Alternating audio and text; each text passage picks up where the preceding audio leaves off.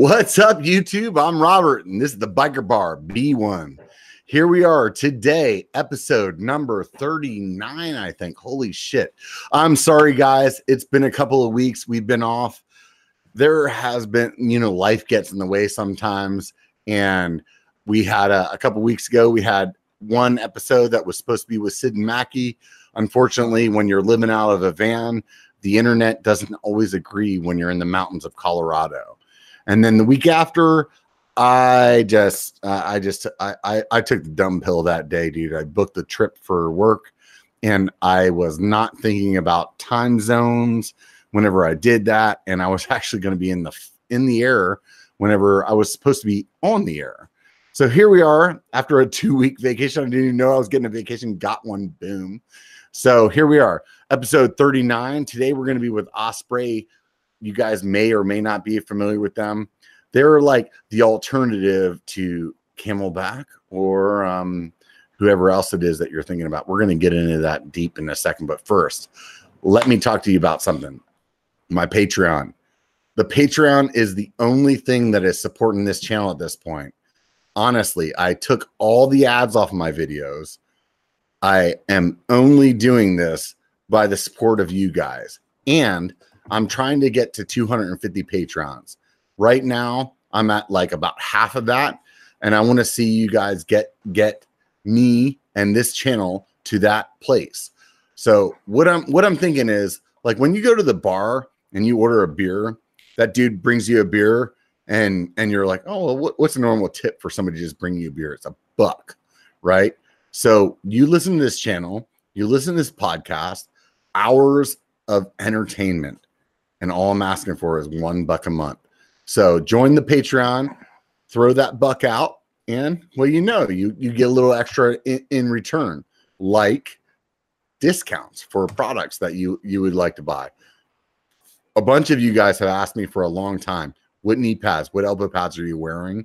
And I am wearing the Cali Strikes. I love the Cali Strikes. I will not fucking wear anything else other than the Cali Strikes because I enjoy them that much. Not because they gave me some free knee pads and elbow pads, but because they're that freaking comfortable. And if you join the Patreon for the $1 a month, you can get 25% off. So that's a pretty good deal. If you don't want to support my channel, but you want to support somebody else's business, this t-shirt that I'm wearing right now, minus the movies, you don't get the movies for buying the t-shirt, but if you buy the t-shirt, Full Send Alliance, they're at ridefsa.com. It's a local company out of here out in NorCal trying to come up. If you dig their stuff, go check it out, dude. Ridefsa.com. Good dude. So far, man, every time I've hung out with him, his motto before his company's called Full Send Alliance, but his motto when I've talked to him is ride bikes, eat tacos. So you can't go wrong there, right? Anyways, let's get on with this shit, right? So today we have Chris. He's the senior product manager from Osprey. For those of you guys that you might be thinking of it like Osprey, what is Osprey? Osprey backpacks. Let's just say it that way. So some of you guys will like get on board. And Chris, why don't you tell me a little about yourself and a little about the company, and we'll go from there. Yeah, like I said, my name is Chris Horton. I'm a senior product manager at Osprey. And what that means is I take care of a couple of product categories, and bike being one of them, snow being the other one I spend a lot of time on. So I get to basically work, with my passions. I'm a skier and I'm a mountain biker and a former roadie as well. Whoa, wait a minute. Former roadie? I know. Never mind. Show's over. Yeah, exactly. We all have to have our gateway drug. And some of us, drink peppermint schnapps when we turn, 60, and that's your first liquor. We don't stay there. We evolve as people. But it allows me to basically stay in the worlds that I loved. I was a bike shop mechanic for a long time, so I would just nerd out on everything that would come through the media and come through the bike shows, and then to be able to start attending bike shows, and then to be able to start creating the product that goes to the shows. It's a pretty cool job, actually. So where are you located in geographically? Yeah, so Osprey Packs, like you said, it's a pack company. We're located in a little town called Cortez, Colorado. So most people don't know where that is. So you talk about what's around it. So we're 45 minutes west of Durango. an hour and a half south of Telluride and an hour and a half east of Moab. So those 3 places are pretty fantastic, and we actually have some of the better riding in the state too, just right in town. So how did this company get started? Well, it's just over 40 years 40 years old. The company founder is still our head designer, and he was in Santa Cruz, and he was just kind of making his own stuff. So he made his own backpacks for backpacking. He made his own panniers to go do a European bike tour around Europe. He just was making his own custom gear for himself and then for some friends. And then that kind of took off into a business that went from custom packs and custom guitar cases and custom surf cases to one of the top backpack brands in the world. So we're one of we and Deuter are 2 probably the top technical backpacking packs in the world, Gregory as well. But we also get to do really good things in like bike and snow. We're not just in the hiking and the backpacking side as well. We've been, like I said, Mike's been creating panniers and on bike and hydration stuff for a long time. But really since early 2000s, we came out with our own reservoir and our own bike specific product because everybody in the building was a mountain biker, and we wanted to make things for us. We wanted to make product that we could go use at Phil's World here in town. And so we decided to make our own, to create a mountain bike line within the brand. So what was it that like started the company? Mike was he just felt that he could make things better than what he could find out in shops or in the stores, and he could see improvements that could be made. So if you look at things that are very commonplace, like hip belt pockets, a breathable back panel that doesn't make you sweaty, like all of those things are things that Mike thought of a long time ago, and now they're norms. So he just knew he could do a better job, which is great because all I have to do is think of problems, and then I can send off a design team, including Mike, to go solve them. So how did you get introduced to the company? Right place, right time. It's tough. I worked for a couple of bike shops. I worked for REI for a period of time, and I just wanted to see what was on the other side of the customer service and the sales portion. So I moved from California out back to Colorado. I was also missing Colorado, and they're based here. So I just took a job in customer service, which is answering the phones, answering questions about the product, helping small dealers out. Because I just wanted to see what was in the inside. Where in California were you? Because a lot of people, that listen to this, they're nationwide or maybe global, yeah. And California is such a big state. It's crazy because I mean, I'm from Pennsylvania, and whenever my family comes to visit California, they're like, "Hey, I'm in San Diego. Do you want to come meet up for lunch?" And I'm like, "Yeah, no problem. Next time that I come to Florida, why don't you come meet up with me?" No, I was in NorCal. Like I used to race in Davis in the Sacramento area. So I'm from the NorCal side. So you're super familiar with where I'm at then. Oh, exactly. Yeah. I used to do the Wednesday night 12-hour Prairie City races there. But and I went to high school and college in the Midwest and Michigan and grew up along the East Coast. I was a military kid. But same joke here. So Cortez, where we're based in Southwest Colorado, when a friend calls and tells me, "Hey, I'm in Denver, come visit me," Denver's 7 hours away. Salt Lake City's 7 hours away. So we live in the middle of nowhere with the 4 corners, Utah, Arizona, Nevada. So same thing. It's like, "Hey, I'm in Denver, come stop by and see me." No. Let me jump on my private jet. So when you lived here in NorCal, what was your favorite trail around this area? What's going on, man? Look at this good shit in the background. That's what you get when you have friends that like to drink beer and the beer fridge is in the shot. Well, it's part of the scene. It's all about context. Right. I used to ride up in Auburn quite a bit, up there in the Forest Hills area. It's just beautiful and flowy. And I had moved from the Front Range of Colorado, where it's just uphill techie, turn around, go downhill techie. So the Forest Hills area was just fun. Yeah, no, the thing about that area is funny is like, as being somebody that lives in this area, rides in this area, obviously films in this area, whenever somebody comes to visit, I always am like, "Oh, dude, you got to come whenever the snow's melted." Like we have to go to Tahoe. Like, I don't want somebody to come visit me to ride my local trails. And from time to time, that is not an option. Like right now, like let's just say somebody's like, "Hey, I'm coming right now, dude." All my favorite Tahoe trails are under snow, but when these people come to visit, dude, we have some fucking badass shit. But it's like, because it's like our local stuff, we just blow it off and we're like, "Oh yeah, I'm sorry, you only got like 2,000 feet of elevation loss over 5 miles, but you know, it sucks. If you would have came a better time of year, we would have something better to give to you." But it's funny because like I don't necessarily recognize that from like, you know, the people that are in different parts of the country, and they're like, "Dude, I would punch my baby for that."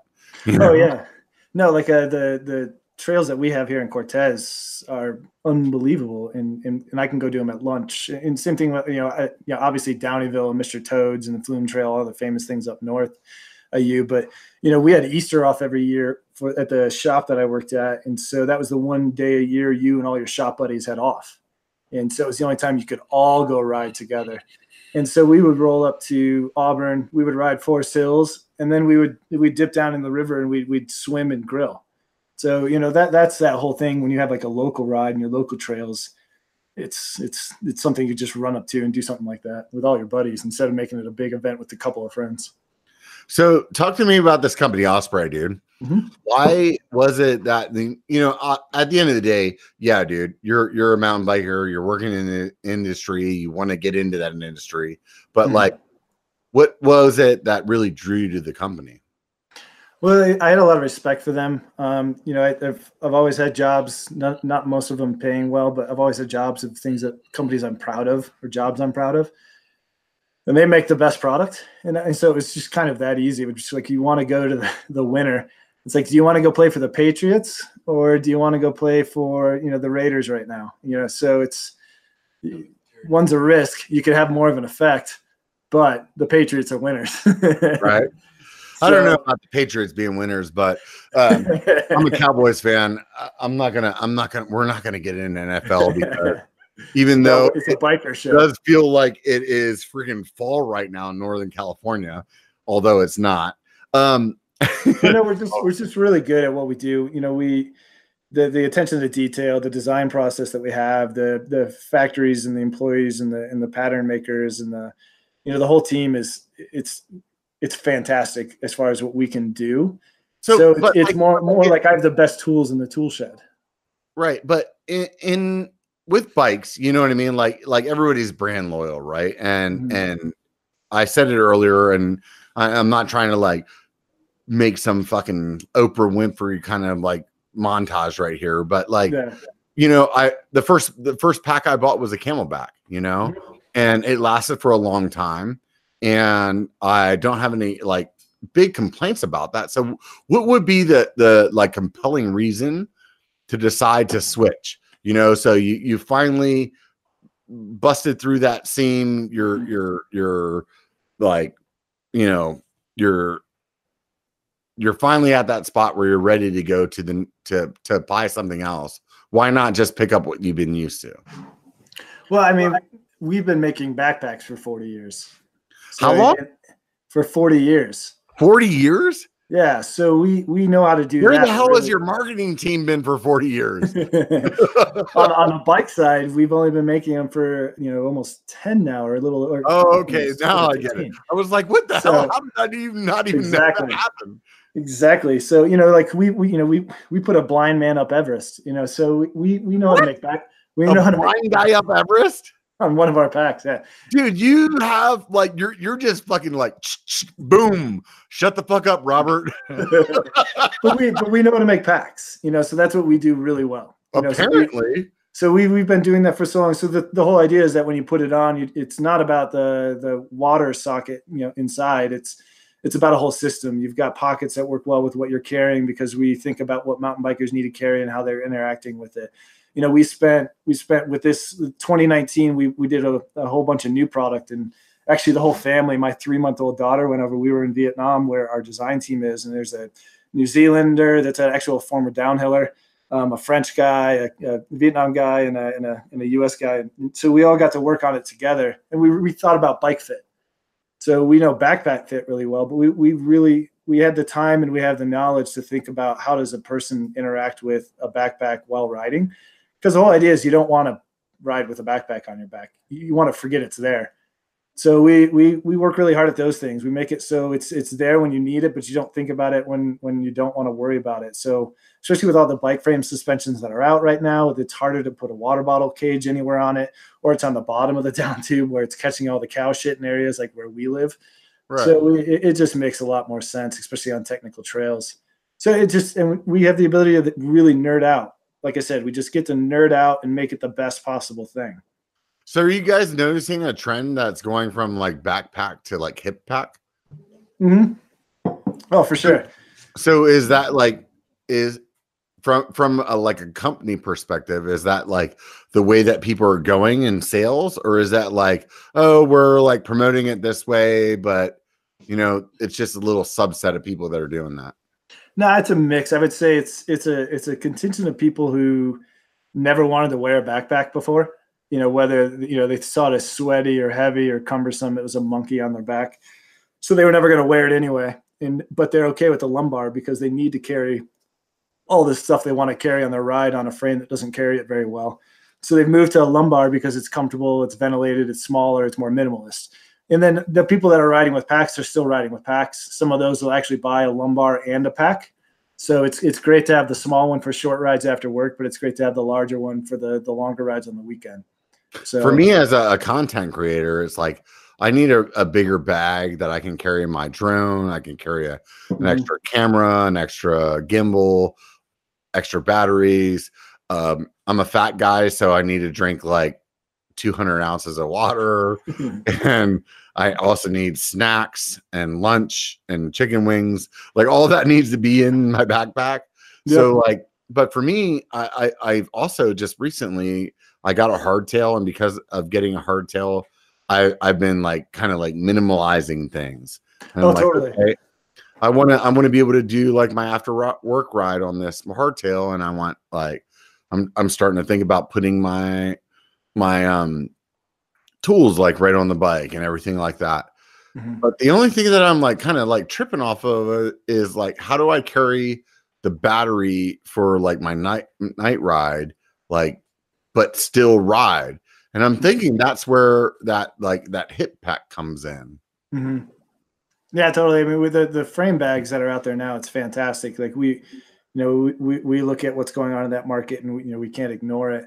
But yeah, I mean, you look at a night ride or a simple ride where you could just throw the battery into the hip pack and then run the wire up to your helmet, and then you're on and off the bike. The hip pack's just been fantastic. I mean, really, we talked about it. We were down in the Southeast riding a lot in the Pisgah area. I don't know if you've been down in Brevard and Pisgah near Asheville. I haven't been there yet, but I've definitely watched enough of Seth Bikehouse videos. Oh man, I mean, it's beer and mountain biking, so you fit right in. Oh, sweet. I'm in.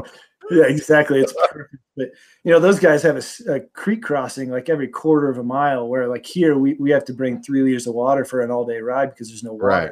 So what those guys do is they just take bottles with filters and they just stop and grab water when they need it. So they don't need to carry a big pack, because they can stop and refill with water. Their car's never that far away. So everybody's got different rides, and so we saw that as an opportunity to kind of get people into a product when they normally would be trying to stuff that into jersey pockets or a frame bag, like you said. So how do you guys go from being a backpack company that gets blind people to the top of Everest into a backpack company that like takes care of mountain bikers? I mean, is it just like hire a bunch of mountain bikers and hear what the fuck they're saying, or like how does that development process happen? No, I mean, it's tough. I mean, honestly, sometimes the product side's the easiest. When you've got a bunch of people in-house that are super into mountain biking, when you had athletes that were into it and doing adventure racing, the product side is really just going through and finding a bunch of problems that people aren't solving, or finding a bunch of problems that people aren't realizing were there. Like we brought the magnet into a reservoir. So to be able to have a magnet where it attaches to your sternum, so you're just always grabbing it from there instead of it dripping down the side of your leg. we brought that in. We brought down like tool rolls, the ability to kind of store your tools and keep them in a place where they don't get in the way and they're easily organized. So it's about user interaction for us. So we were able to find a bunch of things that we could solve, a bunch of things that we could do. I'm going to tell you guys right now, I have $1 million idea. Yeah. And just because I'm too lazy to actually make that happen, I'm gonna tell you guys my idea. Nobody else listened to this. Nobody has ever thought of this. Me and Rob. Nobody's ever thought of this. But I used to always ride with a bottle full of like not maybe Gatorade or some kind of sports drink that was like high in electrolytes or high in like like some kind of like recovery kind of drink, something that would keep me from cramping. And I would always carry that in like either in my backpack as like just like an Nalgene kind of bottle or like as a water bottle. And I always thought, and I'm one of those guys that like never puts anything into my bladder that is not water because I don't want it to like taint the taste of my water later. You know what I mean? So like I had this idea of a backpack that had like 2 tubes and 2 like bladders. Like one bladder I could put shit in that's going to taint the bladder. And then the other bladder is the water one. And all it is like a valve that like switches between the two. Do you think I'm onto something or? No, you're totally onto something. Like it's I've seen it presented to me. So obviously somebody else thinks this is a good idea too. It is exactly what you said. So you can have some normal water and some high electrolyte, or like you can have like, but like margarita. You don't want to taint your water bladder though. You don't want that water bladder to taste like whatever the fuck it was that you drank like 3 weeks ago. No. You want like I can taint this other bladder. It's a small one. It doesn't need a big one, Yeah, it almost needs to be somewhat replaceable when you taint it every like 6 months. Or when you leave it in the winter and it just rots out. Because I can't tell you how many times I've gone skiing and left a banana in my pocket of my jacket. So I'm sure I would do the same thing with my backpack that I'm riding with. No, this is really what my job is just like hearing random stuff all the time. I just keep like stickers and random stuff in my truck for like trailhead stops. And it's absolutely worth it. Because even when people recommend things, they're communicating something that they think they have a problem. A lot of times people try to solve it, like they always try to present a solution too. And that may be the right solution, but there may be a better one. There may be something we can adapt. So even the craziest person that walk into our booth at like a Sea Otter, you listen because there's something underneath that is a cool idea, like something that everybody else struggles with. I've never met any crazy people through my YouTube channel. I swear. I'm sure they never tell you what you should be doing instead of what. No, never. They're like, oh, that would be awesome if the basis of your channel wasn't cussing and you didn't cuss anymore. That's weird. I'm sorry, but that's just kind of who I am. That's my shtick, and you're telling me not to do that. So there's tools behind you and stickers all over your fridge. There's gonna be cussing. So like, honestly, like when you go to the store, like you say you used to work at REI, so you sold a bunch of different bags. Like when you walk into a store and today, you work for the company. And once you get that inside like idea of how the company works, it kind of changes your bias on how you look at things. So when you walk into a store today and you're looking at bags, what are the things that make your bag stand out compared to your competitors that you're like, oh, that's why I wouldn't buy a XYZ brand. I would buy ours because we're doing this. Like, what are those things that people can understand? Because like as a consumer, like it could be like, oh, well, we double stitch this. And as a consumer, we don't see that shit. We're just like, oh, I bought that bag. It fell apart. Like we don't understand why it fell apart, but you like being in the industry, you know that. So what do you see like that?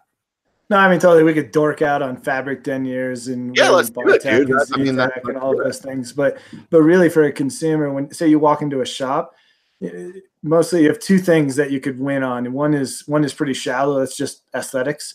That one looks cool. I want that one. It's within my price range. That one's objective. We think we make beautiful packs and beautiful colors, so we'll do our best there. But really, it's when you put it on. if you just put it on, you don't need to understand the stitching. You don't need to understand the bar text. You don't need to understand all the detailed patterns we put into it. You put it on, you're like, oh, this feels nice. And that's simply, if you're in a store, that's when you're going to see a difference for us. And then what a lot of what you find out is afterwards when you're actually using it. And you're like, oh my God, this pocket's exactly where it's supposed to be. And this store is exactly what I need to store. Or cool, I don't have to use, I can actually access and zip this pocket while I'm pedaling. I don't need both my hands. So then it comes in these nice little surprises that actually make your ride better. It's a little shit. Yeah. Yeah. But in store, you put it on, and that's what that 40 years of experience does. We know exactly how to pattern and curve a harness. We know exactly how to fit and drape on the body. So those things, you just put a pack on and you'll see a difference. So every bag company, as far as like us that are trying to get water, there's some things that kind of set them apart from each other. To me, in the bladder, there's two things. There's the nozzle on how you drink and how you open that up, and then there's also the venue for putting water into it, like with Camelback. And I apologize, I haven't owned one of your bags, so I'm gonna have to like compare that to what I know. When Camelback first came out, like their like opening to put water in, it was airtight or watertight, but like it was a motherfucker to open up, like a 3-stage motherfucker, you know what I mean? Like, it was like you started out, you're like, oh, this isn't that bad. No, it sucks. Oh, wait a minute, I want to punch baby Jesus. Like that's the kind of the way that you went through it. And then you were like, oh, cool, it didn't leak all over me. I'm good with that. So like, how do you guys differentiate? Like, how does that like that opening work on yours? No, we learned a lesson that screw caps, no matter how easy they are on your like 22-ounce Coca-Cola bottle or Mountain Dew bottle, there's for some reason complicated the second you get bigger than a Nalgene. And so, yeah, we just had caps, threading. No. So we do a slider top. So instead of a screw top, you just see almost it's like a Ziploc bag that kind of seals together. Oh, okay. The plastic that slides across the top. Because some people are listening, some people are watching. Yeah. But so basically, you're talking like a Ziploc bag that has one of those like plastic slider things that goes across the top. Yeah, it's just like a big plastic one that basically just seals that all in. So that way it's easy. There's no cross threading and then realizing that you cross thread it now your bag is full of water. So when you're filling it up, all you got to do is slide that open. Yep. Dump everything in there. You don't have to like bend it over and like put some other thing on or anything like that. No, you just do a single flip open. And like, again, talking about like the details of Osprey, we just created a shape for that. So that if you have instead of having a really tall thing to try to fill water with this, we shape the top of it so you can fill it in shallow sinks, or you can pour it into a water bottle. So if you see the reservoir and you use it, you'll see like, oh yeah, like I get it. All they had to do is add this in this shape, and it makes it so I can fill it in a sink in a bathroom at a restaurant in Moab. Or like in my stupid ass fridge that is opposite of everybody else's in the world. Exactly. Right? So I mean, and then the material is like we have a lifetime guarantee on it. Like there's no end to it. You can run it over. Wait a minute though. So if you have this like slidey thing on the top, then how does the bag stay to the top of your backpack without like slouching down when you're drinking water? Does it still have like a hook or something in it? Yeah, there's still a hook, and we do two things too. We have one for our bigger packs. It actually has a big piece of plastic on the back of it. Bigger? What is the most amount of water that people can get? Like 2.5 liters with the bike packs. You can get a 3 liter that we sell for our backpacking stuff. But yeah, and you can house it, and then you can put more water on the inside. Again, we live in the desert. I mean, we're. Yeah, I was gonna think. I was like, can you put a keg of water on my back? Exactly. Because I'm carrying a keg on my belly, so I need to like. It gets hot and humid there, right? Its own way. Oh yeah. But no, I mean that's super easy. It's also easy to clean. You can get your hands in there. But we do like these twin baffles on the inside, so that the twin baffles actually keep it flat to the back. Again, we try to think about every stupid little thing. Water is the heaviest thing you're going to be carrying, so we want that all the way thin and close to your back. So you see that in our reservoirs, we make it so they're thin, close to the back, and then hang from that hook. And then even our lumbar pack has a special reservoir that keeps it. It actually wraps around the body, keeps the water thin. It's it's playing with all these tiny little systems that make the whole system work really well. So what was it that actually got you guys to like think about lumbars? Because I'm 41, and in my mindset, fucking what do you call that shit? Fanny packs. A fanny pack? What? Fanny packs aren't cool, dude. That was like the 80s. How the fuck did you guys decide to get into the? You're like, hey, we're gonna take something that everybody fucking hates. We're gonna make everybody love it. How did you come about that? Well, the best thing is like I'm 37, so like I actually have no association with lumbars. Like they were stupid to my generation forever, because by the time the 80s came around, we were smart enough to not do it. So exactly. I have never language, brother. I have never thought of lumbars as a good idea. Don't do that shit anymore, right? No, and it's probably my fault. We missed like 2 years of opportunity on this category. Because every bike show I would go to, every event I would go to Eurobike, and those guys are even kind of okay with lumbars, but like, and everybody's like, so when are you guys gonna do a lumbar? When are you guys gonna do a lumbar? And I was like, I don't know. We need a lumbar and an e-bike. Come on. Exactly. Stat. So I avoided it. I thought maybe it would be a bit of a trend because I'm of a generation that avoided it for 37 years. So I mean, what's another couple years to avoid? Right, we can just like get through the fucking trend and not deal with this, right? No. So then I finally used one, and I was like, hey, "This is kind of nice." That's what I'm afraid of. That's really what I'm afraid of. I'm like, I hate the idea of that because like all I see is like this dorky ass guy with a fucking fanny pack, and I'm like, no, I don't want to be that guy. Because I already got a big belly, and I'm like fucking drinking too much beer, and now I'm gonna have a fanny pack too. It's like a triple whammy for me, dude. Well, if I was single, I would never get fucking laid as a mountain biker. Well, as long as you don't wear it on the front, I mean, you should be all set. Like, and make sure you're not wearing socks with the sandals, right? But, but the thing is I tried it and I liked it, but I also noticed again, like there's a lot of things on forums about them and a lot of consistent complaints about fit. So we actually tried to launch it last year, and we postponed it because we weren't happy with it. Like it's a liter of water, liter and a half of water, plus your bike tools and tube and stuff like that.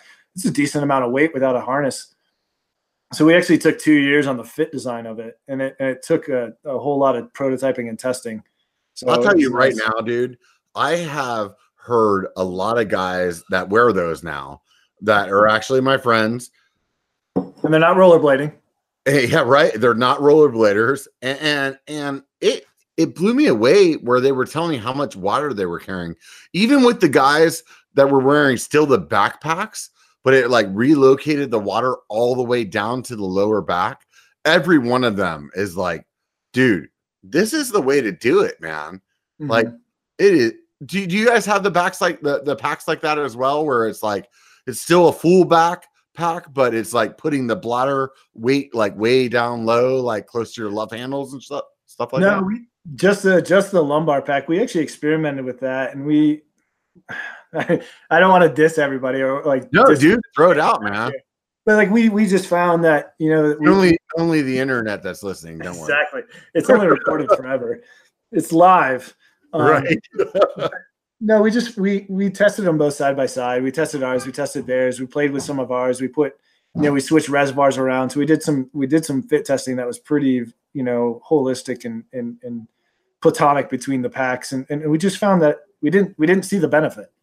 Really? It created some complexities in other places for us to design around and to try to bolster fit in one place. Like I said, what we do is we try to actually what the complexity is, because when you say that, like I'm like, oh, that sounds good, but instantly I'm like, I actually don't know what the fuck he's talking about. Well, you're just like, we just put all the weight in one place, and then now you've got a totally different structure to the pack. So now all of your weight's at the bottom, so you've got to put all of your lumbar and padding. You've got to somehow hold that weight up, pulling that through the back panel in a harness. But do you need it framed anymore? It's just a weird kind of suspension design to deal with. And so what we've by putting all the weight down there in one place, you create this weird thing. Like, it's like putting it's like a kid in a kid carrier, it's like all of this weight in the place you don't want it to be. But if you can thin out the water and you can spread it across the entire pack, that's ideal, because then water is being spread everywhere. Everything is being evenly spread. So that's how we look at everything with Pack Fit. It's about even spread of the ventilation, even spread of the pressure on the back, even spread of the water.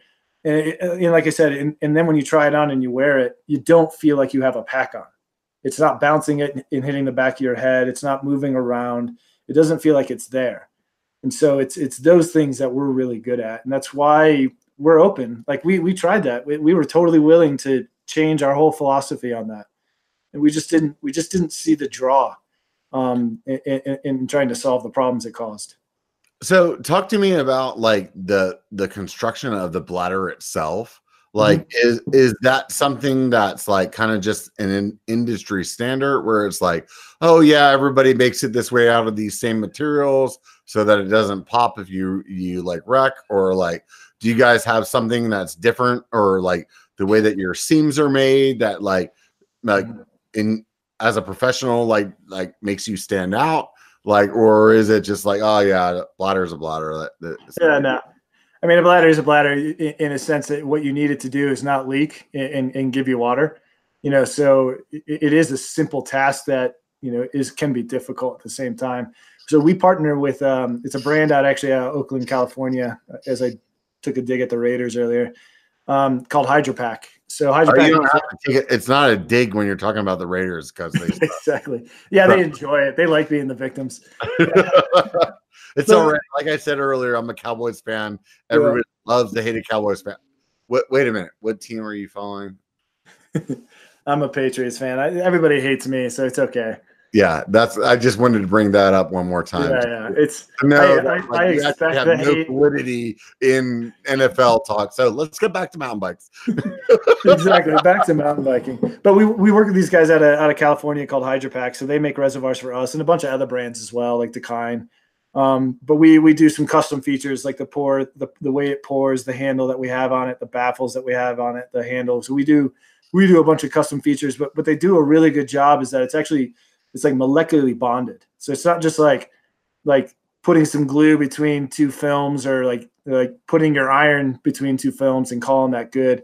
They're actually like molecularly bonded. You said molecular, dude. That means science. Yeah, I mean, it's not like you're just like taping them over and just throwing a heat gun at it. You're actually bonding them at a level that's pretty insane.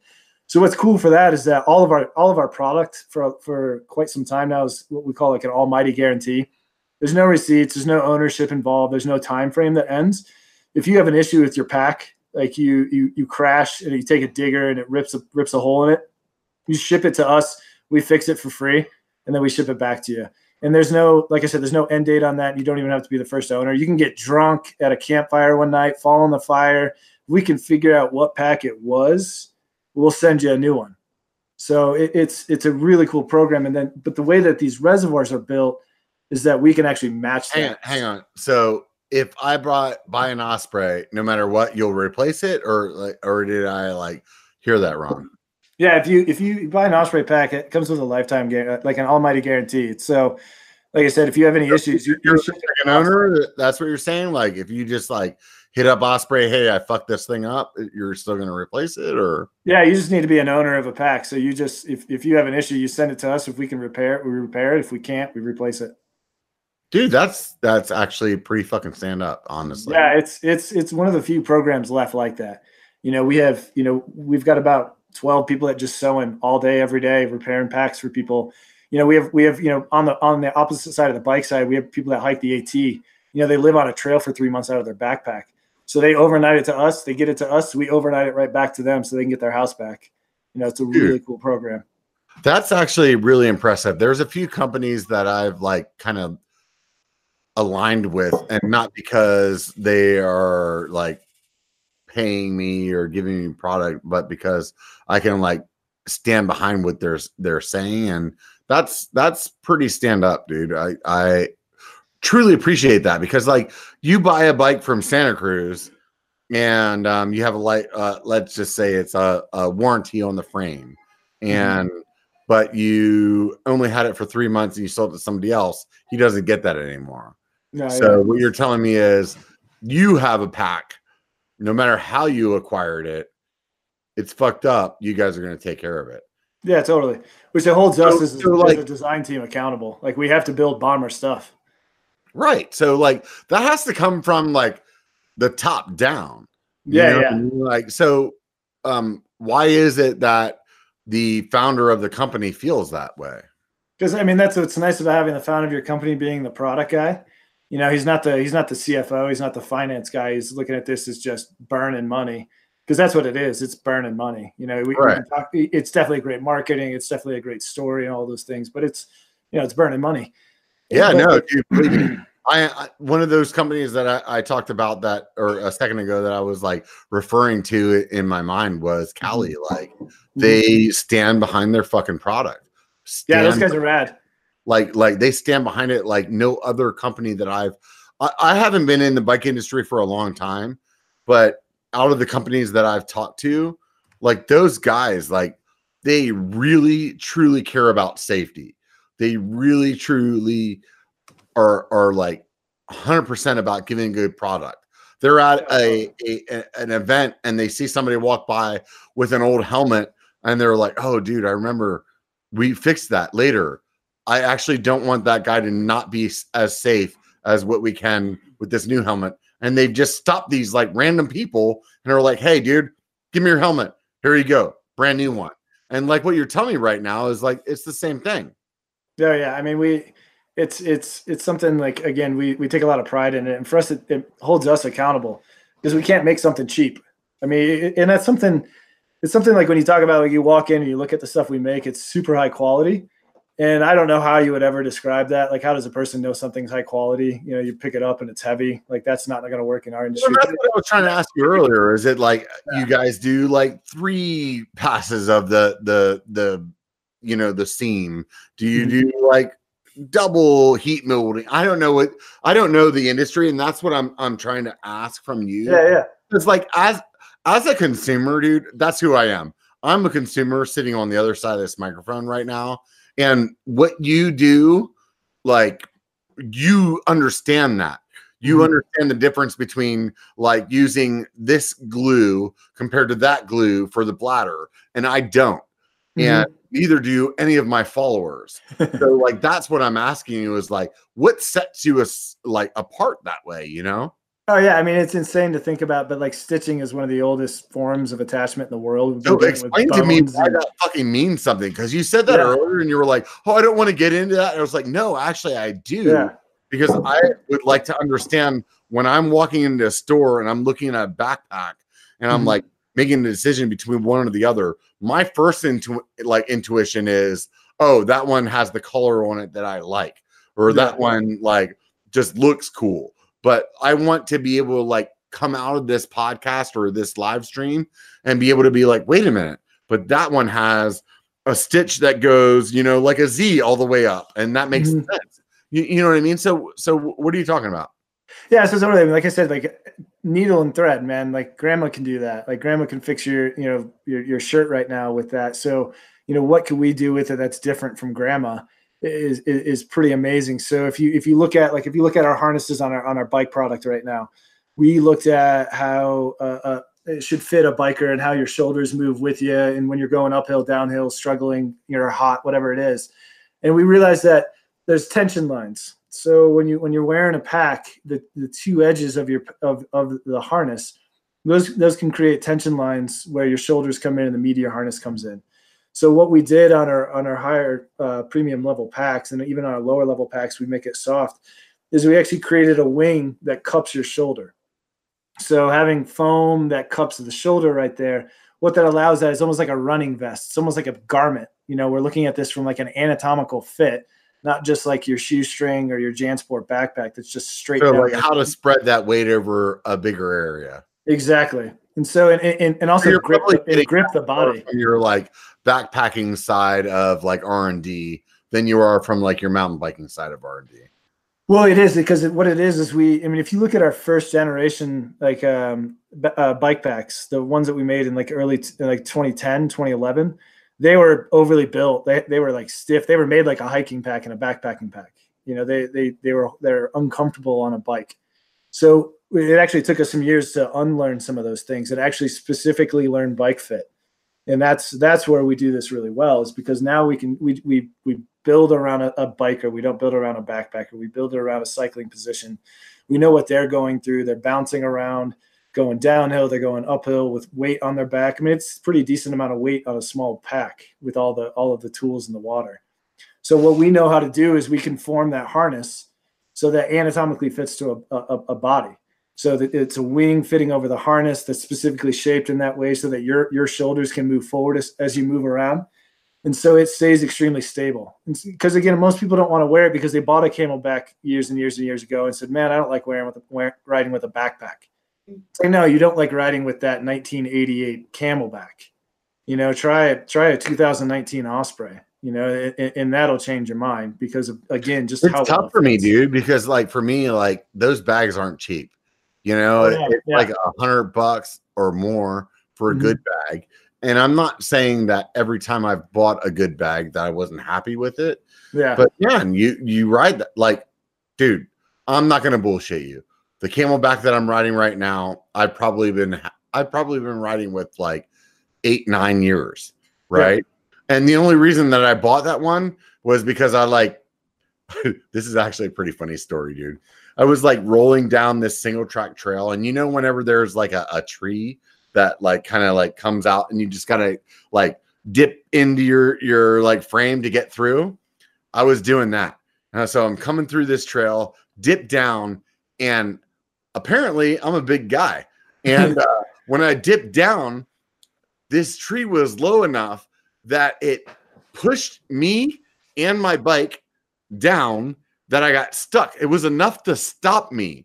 And because it was a downhill section, my front wheel was off the ground. And what it did was it like compressed my suspension so that my suspension was completely compressed that I couldn't get off my fucking bike. The front wheel was hanging off the ground and I was stuck in the middle of the trail, like with my hands on my handlebars. And I'd like had to yell to my buddy. I was like, dude, can you fucking like push me out? I'm like seriously stuck right now. So he pushed me out. When he pushed me out, my Camelback ripped because I fucking ran into that tree apparently. I was. And so that's why I bought a new one. So, but since then, I mean, it's been 8 or 9 years. So it's like, what is the reason at this point that you would be like, hey, let me give up this bag that has been working? And maybe there's some things about it that I'm annoyed with. Like, for example, my Camelback, that's an old bag. I'm annoyed with the way that it opens. I've bought newer bags for like other biking instances where I'm like, oh, this one opens easy. Like, why would I want to just be like, you know what? This thing's not good enough, you know? No, totally. I mean, we don't need people to buy stuff just to have stuff. We don't need more stuff in the world. I mean, I go to trade shows and I wonder why we have so much of this, you know, junk in some of those halls. Yeah, so totally. We don't need that, and that's why we have the repair. But I mean, there's a defining reason. You know what I mean? It's like, dude, we're doing this better. You know what I mean? Like, okay, yeah, this is not like at the point of like being trashed, so I should buy something new. You know what I mean? Like, because like some of us are cheap asses like me, where it's like, dude, I'm not buying something until that thing fucking breaks. But some of us are like, hey, well, if there's a better product and it's compelling to be better, then like, why would I do that? You know? And in some cases, I've done that, you know? No, totally. I want people to buy a pack and have it for 10 years, to be honest with you, and not have to like cycle through. If you want to go through fashions of new packs, have at it. It makes my bonus bigger every year. I appreciate it. But like we're designing packs to make them last 10 years. So if you've got 8.5 in your Camelback and you've got another 1.5 years left in it, cool, enjoy it, man. But yeah, like you said, but we have, like, if you're looking for a reason to buy a new one, or if you're in a shop and you're not looking for a reason to buy a new one, but you're in a shop and they carry it, just put one on and check it out. Because that's the thing, is because only one competitor was really in this field for so long. You know, say what you want about capitalism, but competition, you know, breeds innovation. And so when there wasn't a bunch of competition, there's only so much innovation. And now that there's more people in the field, whether it's us, Camelback, Dakine, even Thule and Patagonia, you know, when you have people coming at each other. I love the fact that you said Thule, because I say Thule all the time and people are like, who's that? You mean Thule? And I'm like, no, I don't know. I used to say Thule And then somewhere along the line, somebody was like Thule, and I was like, oh no, that sounds so much better. I actually don't know if that's the way that they want to say the name of their company, but I love the fact that you said that because I like saying Thule. It just sounds good. Sorry. As a Midwesterner who went and started working for some bike shop in Oregon, you know, like out of college, and was the dorkiest person on earth because you're from the Midwest. Right. What do you think I started calling it before somebody finally corrected me? It was probably the Thule rep. So. I hope that like someday I get a chance to talk to Thule and they're like, actually, no, we're Thule. I'm like, God damn it. No, I know. I actually know. I know some of the guys in Sweden, so I know I'm saying it right. It's Thule? Okay, cool. Yeah. Shut all these bitches up, man. We're good. No, but we you know, these guys come in. It's fun, man. Like, you know, you get challenged and product gets better. You know, Camelback's had to be better too. Like, but like we're the best is the way that I like to think about it. Like we're the best at what we can do. So so to me, it's about improving the experience. So when you're thinking about it now, it's like, okay, do you have a pack? You know, is it carrying the modern gear? Everything's changed. Are you carrying the pump and the smaller pump and the things you need, a 27.5-inch tube, because, you know, you don't have anything on the bike frame anymore, or you are using frame bags and you just need some water. Cause you know, we make these things, like I said, we make $150 pack, you know, we're making a $200 one that'll come out in a year or so, but Jesus Christ, that's expensive. No, I know. I just finished a $1,200 ski pack. But you look at the what the fuck did you just say? $1,200 for a ski pack? Yeah, it might bag, dude. Yeah, it might save you. Tell me that thing gives you like at least a blowjob. No, it should. That's squaw. Yeah.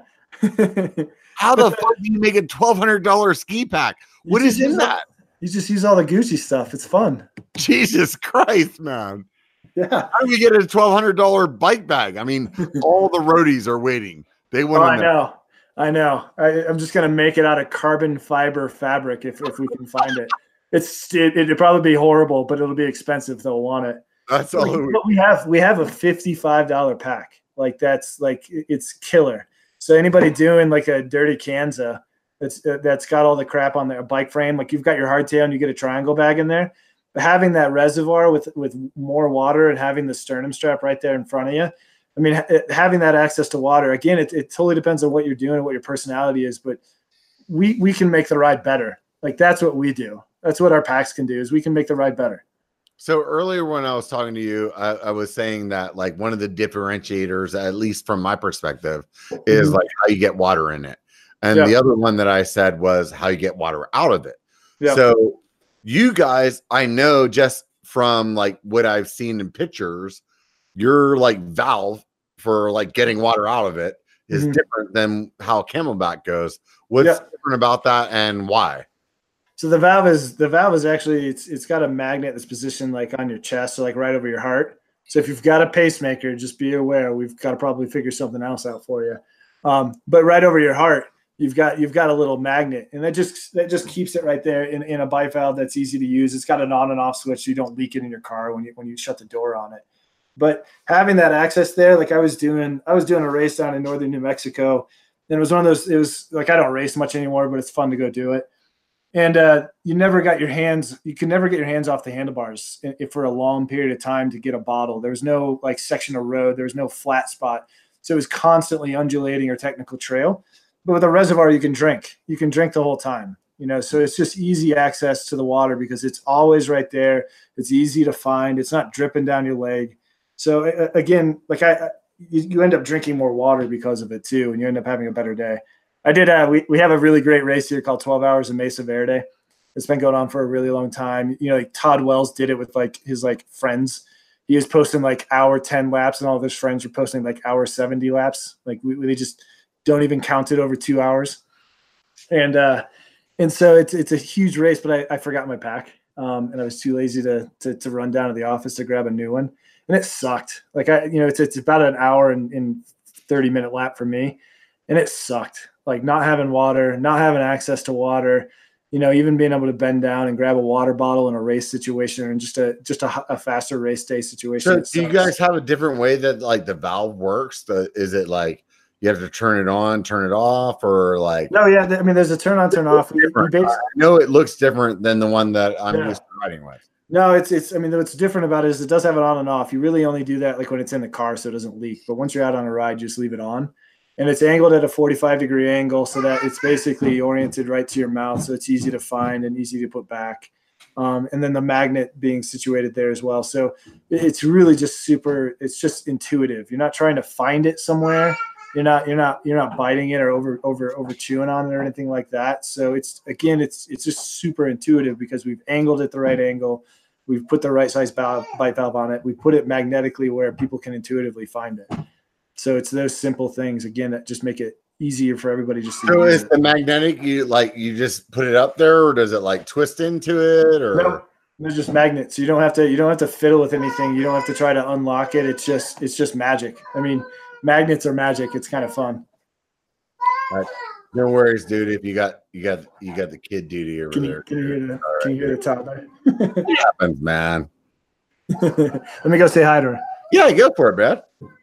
So this is the deal, guys. You guys are all sitting on the chat right now. It is not very easy for me to always to pay attention to what's going on.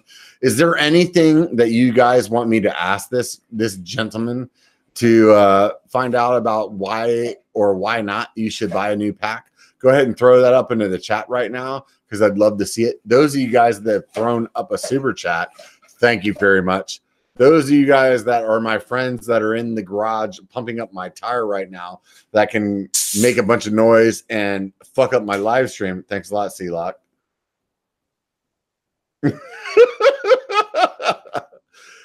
That's what we're doing. So let me know. So anybody out there, throw it up in the chat. Let me see what we should ask. Oh, it tastes like poop, dude. Why does your finger taste like poop?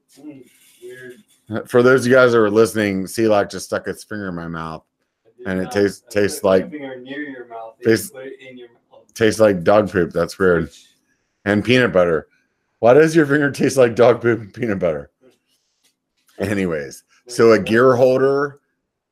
Do you take bigger guys into account? Oh, let's do it. Let's do it. Come on. Give me something till he gets back. I'm stressing. I'm trying to burn some time here, and I'm doing it. Fucking Moonlight Leatherfoot. In the face. Moonlight's here. Moonlight's here. So I honestly, I don't know about you guys, but I've been carrying the same bag for like almost 10 years. How do you know what poop tastes like? Jesus Christ. That's a different story. We'll talk about that later. Kind of a stupid question. Right? You have to have eaten poop to Right? know what it tastes I know, right? I don't even understand. So, anyways, so this is what I'm thinking. I've been riding the same bag for almost 10 years, but at this point, like there's some certain things in my bag that have been starting to wear out, like the oh yeah, if you want to get that awesome biker sweater that C-Lock's wearing in the background, go to hoodie. shop.biker.com. You can pick one up, or you could just go ahead and support me by going to Patreon. Anyways, I'm back, guys. Sorry. Chris is back. Thank you very much, Chris. So we were trying to understand what would be the deciding factor of hang on. Actually, there was a couple of questions that actually were way more Nice. than what I was getting at. So what's the largest waist size that the hip pack goes to? Because I got a bunch of fat guys on my channel apparently, and yeah. want to wear your packs. No, so we actually we make that up to I think about 47.5-inch waist it'll go around, and then if you're bigger than that, we'll actually custom make you extenders. Oh, so you're like we do full on beer belly. Oh hell yeah, man, dude, we're like Sid and Mackie are athletes of ours, but we're not an athlete type company. We're an everyman company, you know. So like you just heard, I'm a dad that's 37. I'm way long past my racing overweight days with a kid. Like we're about having fun on bikes. That's basically what's important. Sid Mackey was supposed to be on the show like 2 weeks ago, but Yeah, I heard that. apparently if you're trying to have internet in the middle of the mountains of Colorado, it doesn't work out too well. So we rescheduled. Yeah, they're great. I hope you get them on the show. They've been fun to work with for a long time now. Actually, they've been athletes of ours. So talk to me, Chris, man. What kind of bike you riding, brother? I'm on a Pivot Mach 5.5. A Pivot. So yeah, you're in the 29er camp, huh? No, this is a 27.5er. What? So this is like their 5.5. I didn't even know they did that. Oh yeah, it's fun, man. It's 100% 29er company. No. It's like 2.6, like kind of fat tires. It's like I went from like being a little racer boy in my Lycra to like actually enjoying mountain biking. And so when I converted from my hardtail into this fun bike, because like I live close to Moab and like in Fruta and I have all this wonderful riding, so I needed a capable bike, and I love it. I love it. Big fan of the Yetis and big fan of the Ibis. Ibis and Yeti and Pivot are, good friends of ours. Right on, dude. So, where did you say you were living nowadays? So we're down in Cortez, Colorado, in Southwest Colorado, and what's rad about that is when I first moved here, I got this job. I've been with Osprey for 8.5 years.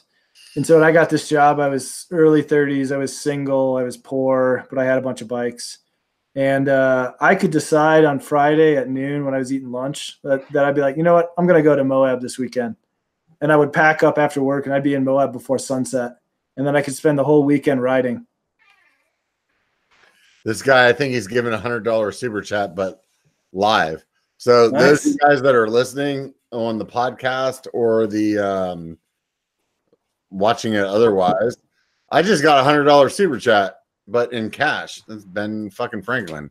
So Nice. the rest of you guys, show the fuck up, right? Sorry. This is what happens when you do something live with your drunk friends in tow. But no, man, you need that. I'd like in same with your pitch in the beginning, like, without that stuff, you guys wouldn't be able to tell us all the stories. No, it's what makes it happen, honestly. Like on one hand, it's like it's shitty, like being a YouTuber and like trying to like talk to people about, hey, support me or whatever, because everybody that's watching a YouTube channel, they're like, oh, this guy's like rolling in the money. Because all those people that are the camera guys or the Seth Bike Hacks that are just getting the YouTube dump truck of $100 bills coming to their house, that's one thing. But to be at my level, it's a different story. So Yeah, totally. I appreciate the support from everybody except for the two motherfuckers that are in my garage right now. So, wow. It's only support. It's only support. It's only support. You support me like a ball sack supports a tampon. Well, those things happen sometimes. For fuck's sake, get the fuck out of here. You guys are fired. Leave. So anyway, back to your product. What I was concerned or what I was thinking about was like, how does the valve that you guys use work differently than the one that I'm accustomed to from Camelback? Not much at all. I mean, you bite down and suck. I mean, that's it. Bite down and suck. So just keep it simple. I mean, it works a little bit different in how we close it off, and it works a little bit different in how we angle it off. But again, we are going to get water to you, and that's going to happen. It's in a molecularly bonded, sack. It's in a polyethylene tube that goes to a silicone nozzle that has an on-off switch that's angled the right way, that's attached to a magnet on your sternum that's always there for you. But in the end, it's basically, we will provide you water easily, and that water won't leak if you crash or if you do something wrong. So we basically, the reservoir part is the simple part in that sense. It's not simple to make it so it's trustworthy. The HydroPack guys do a great job. It's not simple to make it useful. We do a great job at adding some features to that, but we make it so you can trust it. And so that's really what a reservoir needs to be, is you trust it. The rest of it is the pack and how you interact with that. So like whether you can unzip the hip belt pockets while you're riding with one hand and grab your goo or your trash or whatever it is, can you access, is your pen, safe and protected in the back panel, in the backpack? How is the bag like? Can you explain to me like how the bag doesn't fucking break when I like eat shit on it? Like, what is that made out of? Yeah, most of them are made out of nylon. So it's really rare that we make them out of poly or polyester. But most of them are made like a 210 nylon. And 210 is like it's the weight. So if you take a yarn And you look at what the weight of that yarn is before you start weaving them all through. The higher that number, the more it weighs, the more durable it is. The lower the number, the lighter it is, but the less durable it is. So you'll have like crazy stuff that's made out of 1000D. You'll have ultra lightweight stuff made out of 40D. So we toe that line between weight, so you're not carrying something that's too heavy, and then something that's durable that can last our guarantee. So we don't want you to feel like the pack is on there. So we use like a 210D, which is this perfect place for it can be durable, but it's lightweight. But then some of the other ones, like we have different packs in the line, like our $150 pack. That's for the person who rides often, knows how to break a chain, prepares for their ride with all the things that you talked about bringing. So that's kind of like your prepper and your experienced guy. That's why they need the bigger pack and the better pack in the line. Then you go to like the lighter weight ventilated pack that we have in our line. That's your priority, is ventilation, and it stores the necessities. But we have this great little pack at like $100, and the entire pack is made out of fabric. There's no mesh. It's the Siskin Salida. So it's basically, you can attach a full face helmet to it. It's all fabric. It's using a heavier. So that's using like a 500D fabric. So it's heavier weight. And so that means that's the one where you can get better at the technical sections. You can crash more often. If you're thinking about running up, like we were up at North Star riding the lifts last year with Interbike. Jesus Christ, that's fun. I mean, you don't have to pedal uphill, and you just get to hit the jumps and the stuff all day. Like, where the hell was that when I first started mountain biking? Like, you hardly sweat. That's a blast. And so you're going to crash. You're going to take some diggers. And so we put in those packs that we know we want a heavier weight fabric. We put a heavier weight fabric in to take those diggers and last long. Right. I totally get what you're saying there. So like, do you, I'm sorry, I just totally lost my train of thought. Another beer. I was just going to say, right? Exactly. When does this turn into drunken history? I thought that's what exactly. That's what I was.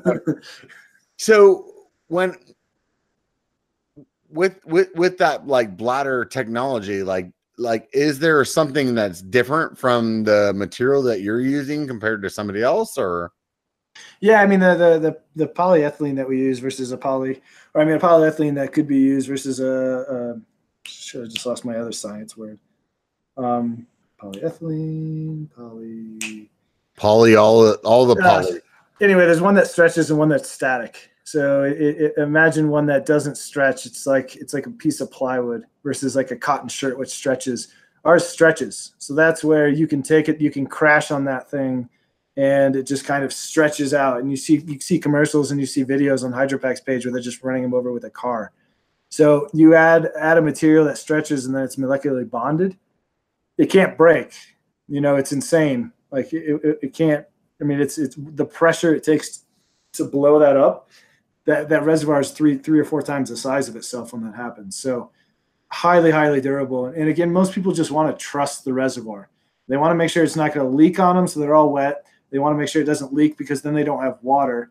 And they want to make sure that they can get the water. And we make sure that happens with, again, the best film that you can buy, bonded the best and strongest way that you can, and then using the tricks and techniques of just intuitive intuitive use for the bite valve. Right. And then, so how do you know that the difference between like, hey, this material is on my shoulder strap, so I'm not going to like sweat through that or whatever. Like, what's the thought process that goes into that stuff? Yeah. I mean, it's again, that'll vary as well. For like ventilation, we take foam and we die cut foam into the harness so that you can get air moving through that. And we just cover that through a mesh. We actually cut like ridges, like a stegosaurus back on the back of the pack. So that creates foam that's ridged. Then that lets air channels go out. And we're really purposeful about where air is coming in when you're mountain biking and where hot air needs to escape. So all the ventilation is actually really visible. One of the packs in the line, they're called the Synchro and the Silva. We make men's and women's of everything to men's and women's specific fit. The Synchro and the Silva, those actually have a tension mesh back panel like a trampoline. So imagine like a trampoline frame, like a metal frame, and then the mesh in the middle. That like where we live in the hot climates where we're at, it's just extremely ventilated. So you have all this airflow coming in. You don't sweat as much, and you don't have to drink as much of that water. So people were asking, like, why is it that you have to clean the bladder? Here's the trick. If you only put water in it, here's the other trick. When you first get these bladders, they're coming from like a Q&A inspection. You got to rip them open, and they've been vacuum sealed, and then you got to wash them. So please God, wash the china, in the boat that it rode on away.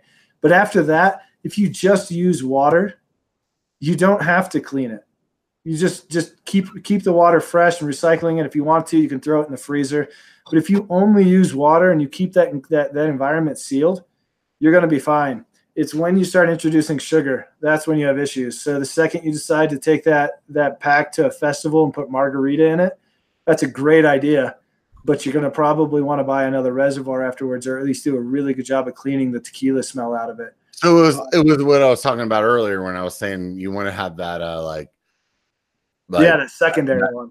That secondary one. So what is the way that you guys recommend to actually clean that to get rid of? So we have you can use cleaning tablets. We've actually got some on our site, and you can see some what are they called? They're called Bottle Bright. But they're cleaning tablets, and they're not made of chlorine. They're actually they're made of something you can almost eat them. But don't do it. It's going to taste horrible. It's like, what we did in school with Alka-Seltzers. But no, I basically just light dish soap. And then if you've got something pretty nasty, then I'd use the bottle cleaning tablets. You can use Denture cleaning tablets. Those work really well too. I've heard people say that you can just freeze them and then it kills everything. Is that true? It won't kill it. It'll just make them go to sleep. But that's what I'm saying. If you're just using water and you put that in the freezer, you're never going to have to worry about anything. You don't have to clean it if you're just using water. Mostly what I do is always only use water. And I'm like one of those people that when I was in the military, dude, we would put like water in our canteens, and then we'd go to the field, and maybe it would be 6 months until we went to the field again. And I would just drink that water, and people would be like, why the fuck did you do that? That's disgusting. And I'd be like, dude, it's just water. There's nothing in, as long as you haven't put anything else in there to like fuck up the chemistry of what's going on in there. Exactly. That's what I mean. It's like, as long as you don't make a garden, you're good. I mean, water is water. Water doesn't create gross. Right. You have to put gross in there. Exactly. So like, for some reason, people think that I'm fucked up for thinking that way, but I'm like, hey, just don't put any gross in there and you're good. But so you put 100% from Osprey. So if you guys get botulism, it's not my fucking problem. No, and I've done the testing. I actually did a margarita thing where I made margarita mix, took it to a festival because we have festivals every weekend in Telluride, drank half of it, and then left it in the sun for a couple of days, and then just cleaned it, and it was fine. You have a little bit of the tequila smell for a little bit longer. I feel like if there's a little bit of something that grew in there, and you drank it and you were okay with it, then you're like improving your system, right? Yeah, it's like Spider-Man. I got superpowers, just not quite to the same level. So my responsibility is a lot less as well. Exactly. So what is the largest bladder that you guys offer in terms of mountain biking? So mountain biking, we have like a 2.5 liter reservoir that comes with almost all of the packs except a really small lightweight one. We have a 3 liter version that you could upgrade to that we sell with our backpacking packs, but 2.5 liters of water is generally about the right amount. We've found for a typical ride, getting up to even like, you're not doing like an 8-hour epic, then you're going to need more than that. But that way you're not carrying weight. This water is so heavy. It's the heaviest thing you're carrying. What is it, like 8.5 pounds a gallon or something like that? What is a liter compared to a gallon? I have to look that up. So I was just wondering that too. I should know this. This is one of those like product manager should know things. Jesus Christ, man, get your shit together, dude. But here's the trick. Here's the trick from the product manager. You don't drink 2.5 liters in every one of your rides. So if you're only going to do an 1.5-hour ride, only put 1 liter of water in there. Why carry around 1.5 liters of water weight for a ride you're not going to drink from? I do it because I know I'm not going to refill my reservoir before I ride again. Holy shit. 1 gallon is 3.78 liters. Jeez. So how many liters did you say you had? 2.5. 2.5. We need to change this. Hang on. We got to see what 2.5 is. 2.5, according to Google, is about 0.66 of a gallon. Okay. I drink all of that. But There Yep. should be like a handicap that you guys get for how much alcohol I drank the night before. So Yeah, exactly. You put us in the handicap by starting there, and that's where you have like soft flasks and things that you can add to that as well. So do you guys have something like earlier you were talking about guys that like purify their water because where they ride there's lots of grease. Do you guys have anything that's like part of or built into the pack to purify? No, we've been looking with partnering with some people like on that you know, like there's a couple of really good filtration brands out there that have approached us, and you know, we would think that basically it's inline filter so that you could just put dirty water into your reservoir or your bottle and you just drink. Why can't I just like fill my bladder up with some fucking creek water? You have the filter there. I don't have to fucking worry about it. Even if I have to buy a new one, that would be cool, dude. Yeah. No, we're looking at that. Like you can get some inline filters now, but they're kind of big, so we just want to get them a little bit smaller, a little bit lighter weight. Yeah, right on, dude. Yeah, but that's a good idea. Look at this, two ideas. See, dude, I'm telling you, dude. I honestly, I should just be part of your R&D team. I also want a filter that changes water into beer. Can you do that? Yeah, it'll be called the I mean, Jesus turned it into wine, so this would probably be more of a devil filter, I guess. No, we just call it the biker filter. It's good. Yeah. the devil's touch. So like when you get to the end of the ride, instead of having to open up cold beers, all you do is like slap your new filter on and you got the beer filter. You're good. The beer filter is also the way that I've came up with every relationship that I've ever been in. how you see it, or how you get through it, or how they see it and get through it. Hey, come on now, dude. Seriously, stop asking all these serious questions. I'm just trying to make something funny. Turning the couch around. So on the flip side, also I'm just trying to like transitioning. I'm transitioning into a road biker. No, I'm not. Don't do that. So outside of that, of the like actual packs that you ride with, do you guys have a pack that is like a bag, to like a gear bag? You guys have something like that? Totally. It's actually literally called that, the gear kits. Like we have a smaller one that's like perfect for like, you know, just going to a trailhead, which is whoops. It's basically a house there, dude. Look at your ceilings; those are awesome. Isn't For those that guys that are listening, this guy's got some badass ceilings. They're like here's vaulted with wood, nothing but nice. wood everywhere. This is definitely Colorado, dude. I'm thinking I'm going to sell my fucking bullshit house here in California and move to Colorado, because judging by your architecture, dude, I'm doing it wrong. Oh, might have lost him. We're going to wait until his internet gets straightened out. In the meantime, oh wait, I even forgot that I was listening to people on YouTube. Who the fuck are the people on YouTube? Hey YouTube, why don't you guys throw me some new questions that I need to talk about, because otherwise I'm gonna roll up here and kind of scroll through, see what you guys have been chatting about for the last hour. Everybody wants to know what poop tastes like. That's interesting. What did I get tagged on this one? Falling in a campfire sounds like something straight out of biker camp. Yeah, that's definitely biker. That's awesome. Oh, $9.99 from Sparks. What's up, brother? Thank you for the super chat. I appreciate it immensely. This is what's going to get me to the Yaman Jamaica fucking ride later on this year. Oh, dude, he lost. I just watched him drop out of this stream. You know what? Right now he's stressing. As a guy that was part of a podcast for his company to just fall out, he's probably fucking sweating bullets. I'm gonna swing up here. Brian T threw the beer fund up for fucking $5. Where's the rest of you super chatting motherfuckers? Seriously, we're trying to run a business over here, and all I'm doing is just running my mouth, talking about this, talking about that. Anybody wants to throw up a Yaman super chat right now, you're gonna get your name up in the corner for the rest of the super chat. So if you guys aren't familiar with Yaman, what Yaman is the people that love this channel, that support this channel. They throw out a little bit of love, and that little bit of love adds up, and eventually it's going to work out to me going to Jamaica and finally riding mountain bikes in Jamaica. So if you guys want to see me ride in Jamaica, throw up the Yamon super chat. So any super chat you throw up with the hashtag Yamon, YAMON, I'll throw it up in the corner. It'll stay up there until the next guy that throws up a bigger one. And then the next super chat in the next live stream, it'll stay there until that guy at least throws up one. And even let's say their super chat was for like $50, and now it's a new live stream and yours is $1.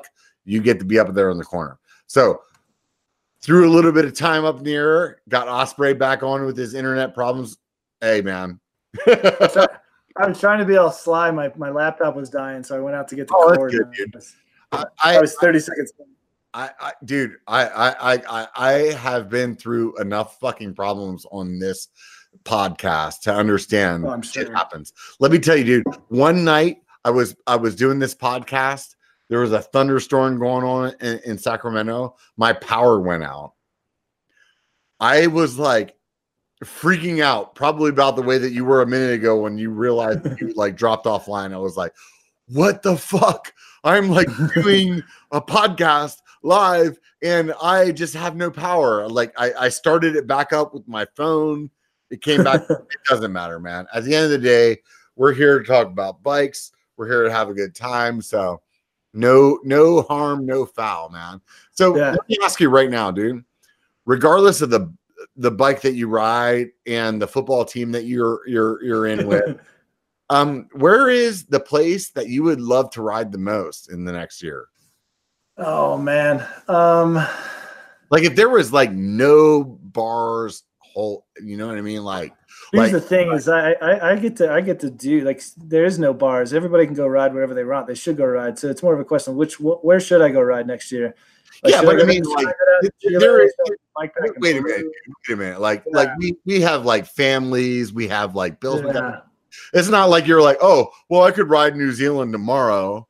You know what I mean? So like, spot, dude. You know what? I really want to get to Scotland. That's what I think. I want to go ride Scotland. Like, there's a bunch of stuff in South America I want to get to, and some stuff in the Alps, but I feel like there's just something cool about going and like to Scotland and I'll tell you what, there is a YouTuber that rides up there. God damn it. I feel like an asshat right now for I can't remember it. Not remembering the name is like, oh shit. Somebody in chat hook me up right now. It's like oh fuck. What is the guy? He's like in Scotland, UK kind of area, and everything that he does, everything, like, it doesn't matter how well or bad he rides. Thank you. Somebody make trail rider. This guy, like, everything that he rides, like, is these epic views. Yeah, like, it's gorgeous. How do you not want to fucking ride there? No, yeah. No, they have some kind of laws. They have a law there that's called right to roam. So there's no such thing as like trail advocacy there. It's like they have a law that's called right to roam. So it just means like you're allowed to ride wherever the fuck you want, and that's what it does. And that's why there's so much cooler access to a lot of things in Europe. That's why e-bikes work in Europe, to be honest, because it's all private property, and people are like, yeah, go ahead, go for it, man.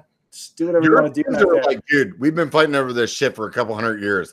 We don't give a fuck.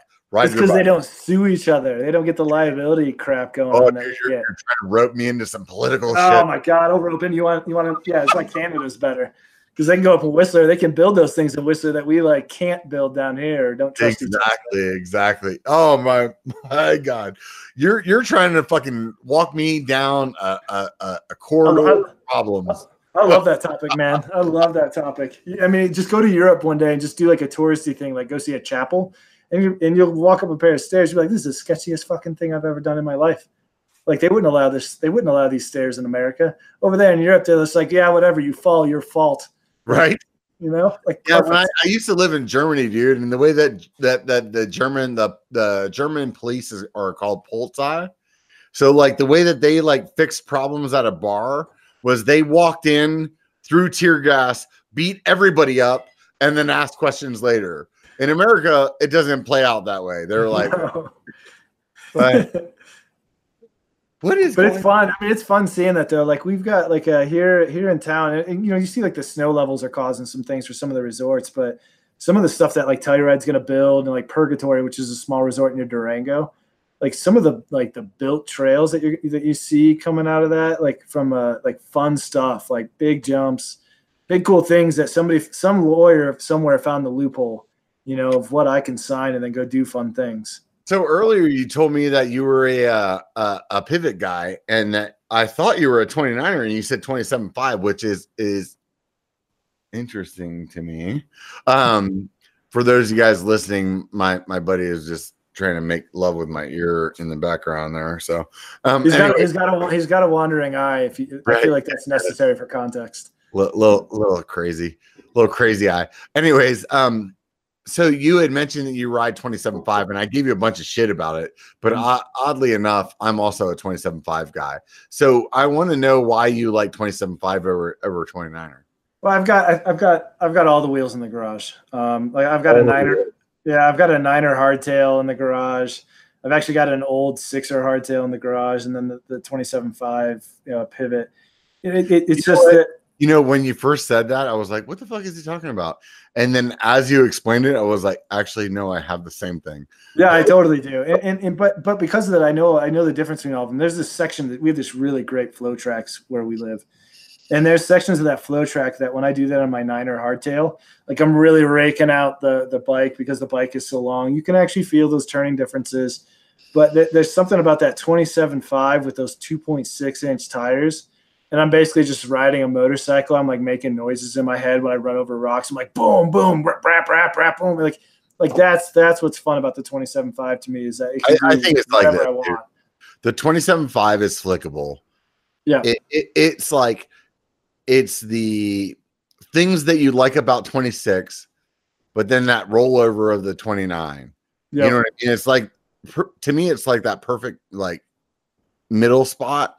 But I'll tell you, man, I was a 29er hater all up until about a month ago or 2, 3, 4.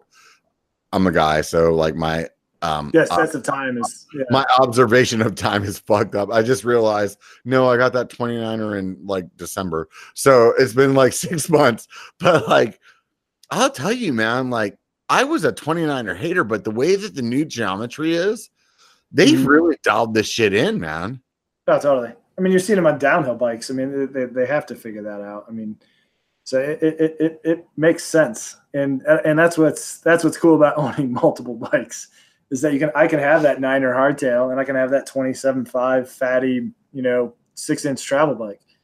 So, I'll tell you what, dude, I would have never told somebody to get a hardtail in the last 5 years, and since I bought this hardtail, I will now. I'm like the guy that has the $10,000 fucking carbon bike that is sitting collecting dust because I'm riding a $1,500 hardtail that is just like it's consuming me.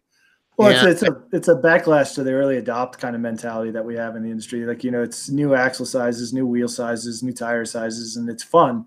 And we find out cool new things. And a lot of times they are improvements. But, man, there's just something nice about having a steel or aluminum hardtail bike that isn't going to age, isn't going to, like, get made fun of on a trail because it's just kind of classic at this point anyway. And for me, you don't have to worry about turning them over. For me, it's the challenge. It's like, for me, the thing that has been so much fun about that bike is like, here is like trail 1, 2, 3 that I've always thought was challenging. And now I'm on a hardtail thinking to myself, I would have always told everybody 1, 2, 3 trail you can't do unless you're on full suspension. And now I'm riding with a hardtail and I'm like, I'm actually like hitting PRs. Oh yeah, it's fun. And it's like, dude, holy shit, dude. Like, honestly, those of you guys that follow my live streams outside of the podcast, like, there's a little thing that I'm trying to do, like, can a fat guy KOM? And I am within like seconds of being in the top 10 of a KOM on a hardtail on a section that I would have always thought you needed to be on a full suspension. And then on top of that, I'm also doing it at night, so it's like, dude, hardtails have like that section. I never hit those speeds until I did it with the hardtail, and I honestly think it's because like with the hardtail, when you get out of the saddle and that like those flat spots, you're just laying down power, man. Yeah. Oh yeah. That's what's nice about some of the single speed setups, but those are weird. I started because I was a stupid roadie, so of course I started with hardtail. Like the first time I ever rode Porcupine Rim or Mr. Toads was on a hardtail, and so that so most of my guys are from Northern California. For those of you guys that aren't from Northern California, Mr. Toads is probably one of the like. I won't say that it's the like most technical trail in our area. It's just a giant rock garden. Right. But as far as like throw a bunch of trails into the mix, it's a trail that most people think is like, this is one of the most technical trails. Would you agree with? No, yeah. It's like, it's the one where I put pro, like I would put knee and shin stuff on. Like you stop, right. Stop and you put it on. To us that live here, we're like, oh, well, it's not that bad. There's like in my head, honestly, like as a local, I'm like, oh, there's like 2 spots that are really technical. And then outside of that, it's not that bad. Aside from the fucking shit show of a climb to get up there. You know what I mean? Yeah, but exactly. If you were like flying to Tahoe from somewhere else, you would be like, holy shit, that trail was intense. Yeah. So I'm trying to give you guys like the perspective of like a local. Well, what's crazy about that trail from a local's perspective is it's a giant rock garden. So that when I was riding it on a hardtail, I was up that this guy came in front of us, so we were suiting up, and he was on a full rigid setup. Let me cut you off just for a second for the people that aren't from Northern California. If you ride Mr. Toes on a hardtail, you have a little bit of a fucking mental problem. So I'm going to throw that out there. Just like I am actually contemplating how I want to ride this on hardtail, but I also have a mental problem. So just know that, guys, the trail that we're talking about is extremely fucked up, especially on a full suspension bike. And we're talking about doing a hardtail. Okay, go ahead. So I watched this guy do it on a full rigid. So like you're placing, wait a minute, dude. Yeah. Do you like get dick punched on like a Tuesday night? I didn't do it. I'm not that stupid. I was stupid enough already. So this guy's on a full rigid doing Mr. Toes, and I was watching it. I was like, wow, he's really good at mountain biking. And then my buddy on a full suspension bike went and hammered down it and had a bunch of fun.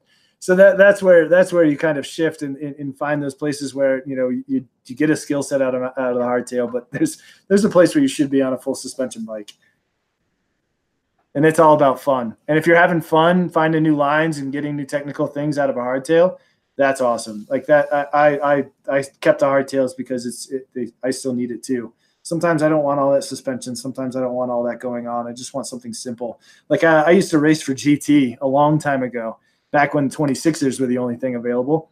So I have this carbon 26-inch GT bike in the garage. It's got a rigid fork. So it's a 27.5 front wheel because it fits within the rigid, but then a 26-inch rear, and it weighs 19 pounds. It's stupid. It's basically a BMX bike, but I love it on a easy local trail that we have because it feels like I'm on almost like a BMX trail bike.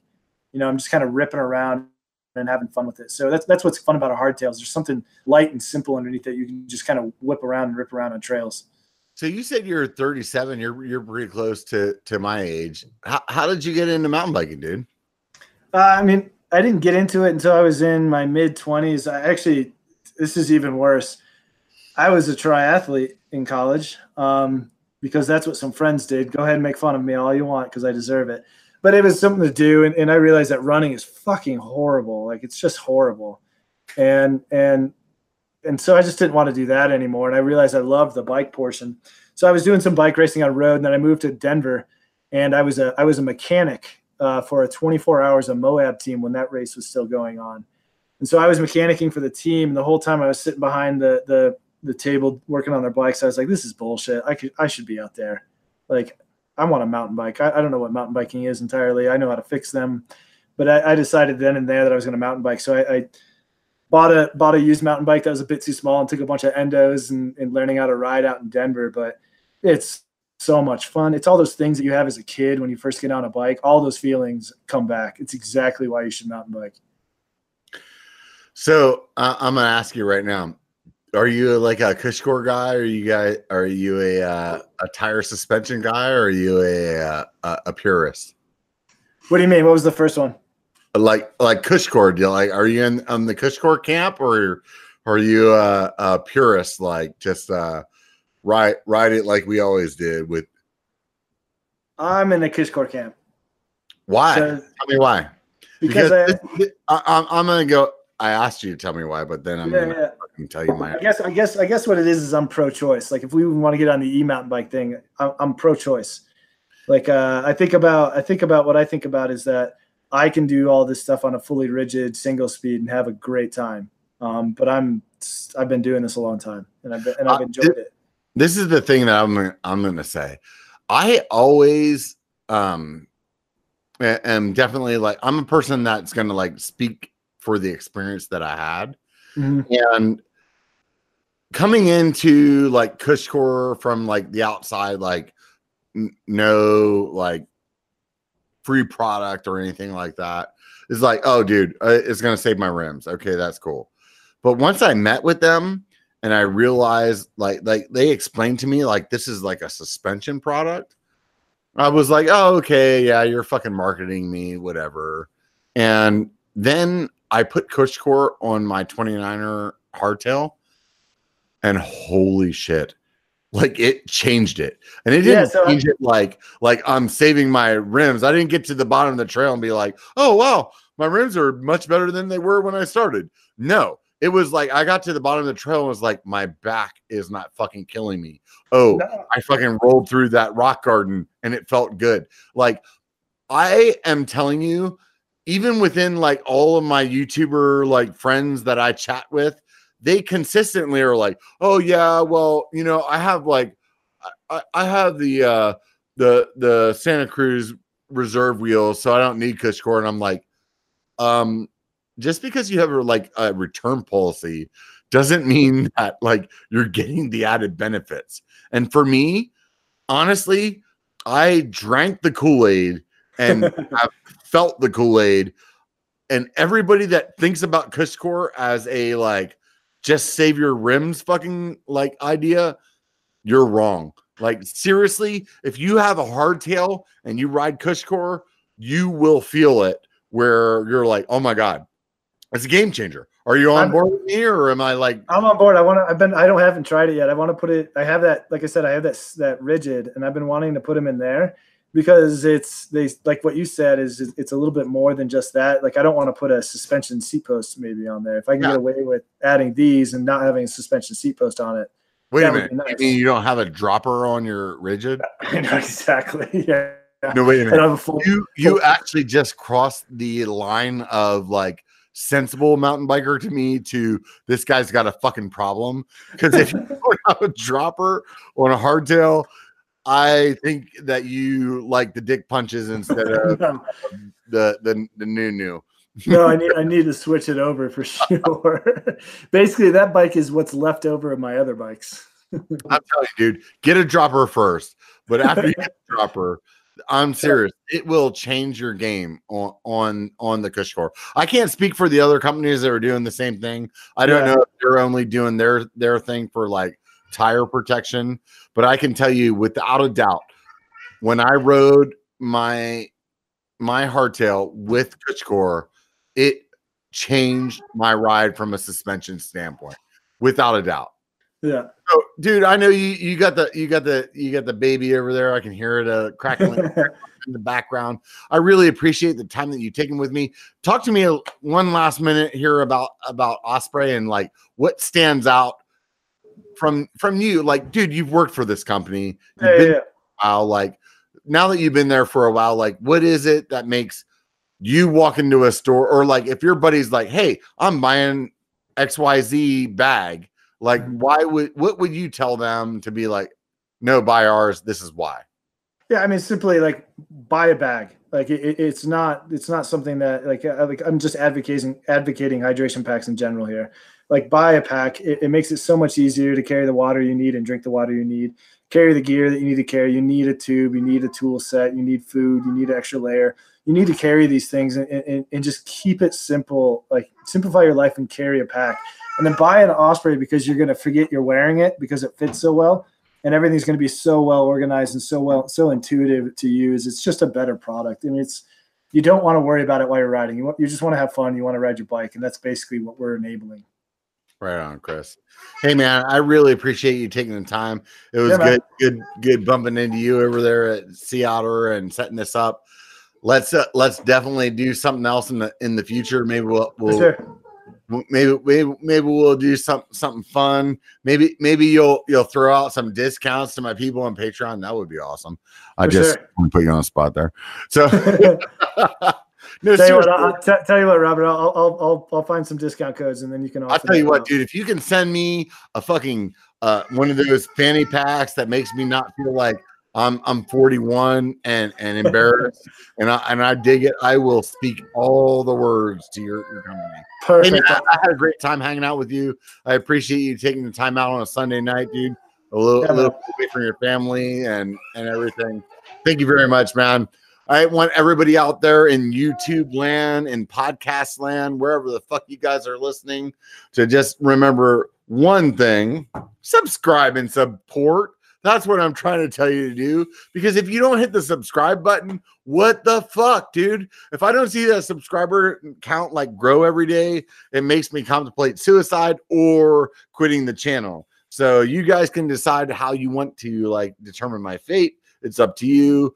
If you do listen to the podcast and you do like it, please leave a little bit of a review over there. There's actually a algorithm that comes along with the Biker podcast that if you don't give a 5-star review on it, you actually brick your phone. So don't do that review unless you're going to do a 5-star podcast review. I'm sorry. It's just like, it is what it is. I'm not in charge of this stuff. I'm sorry. If you guys liked the sweatshirt that C-Lock was wearing earlier with the B1KER on it, you can stop by shop.biker.com, get one of those. If you want a badass camel pack, I'm sorry, hydration pack. That's there you go. If you want a hydration pack, you need to stop by Osprey and hook it up. They apparently have something going on there that's a little different. The biggest thing that he said to me tonight that really, really stood out was the fact that you can just open up the whole top of the bag and pour water and ice and everything in there. That is so much easier than this little tiny little hole I'm trying to drop stuff into. So seriously, guys, I appreciate everybody. I appreciate you, Chris, from Osprey, stopping out by and hanging out. Remember one thing and one thing only. If that's the only thing that you remember, it only takes a bike to be a biker. Get the fuck out there and be one, bitches.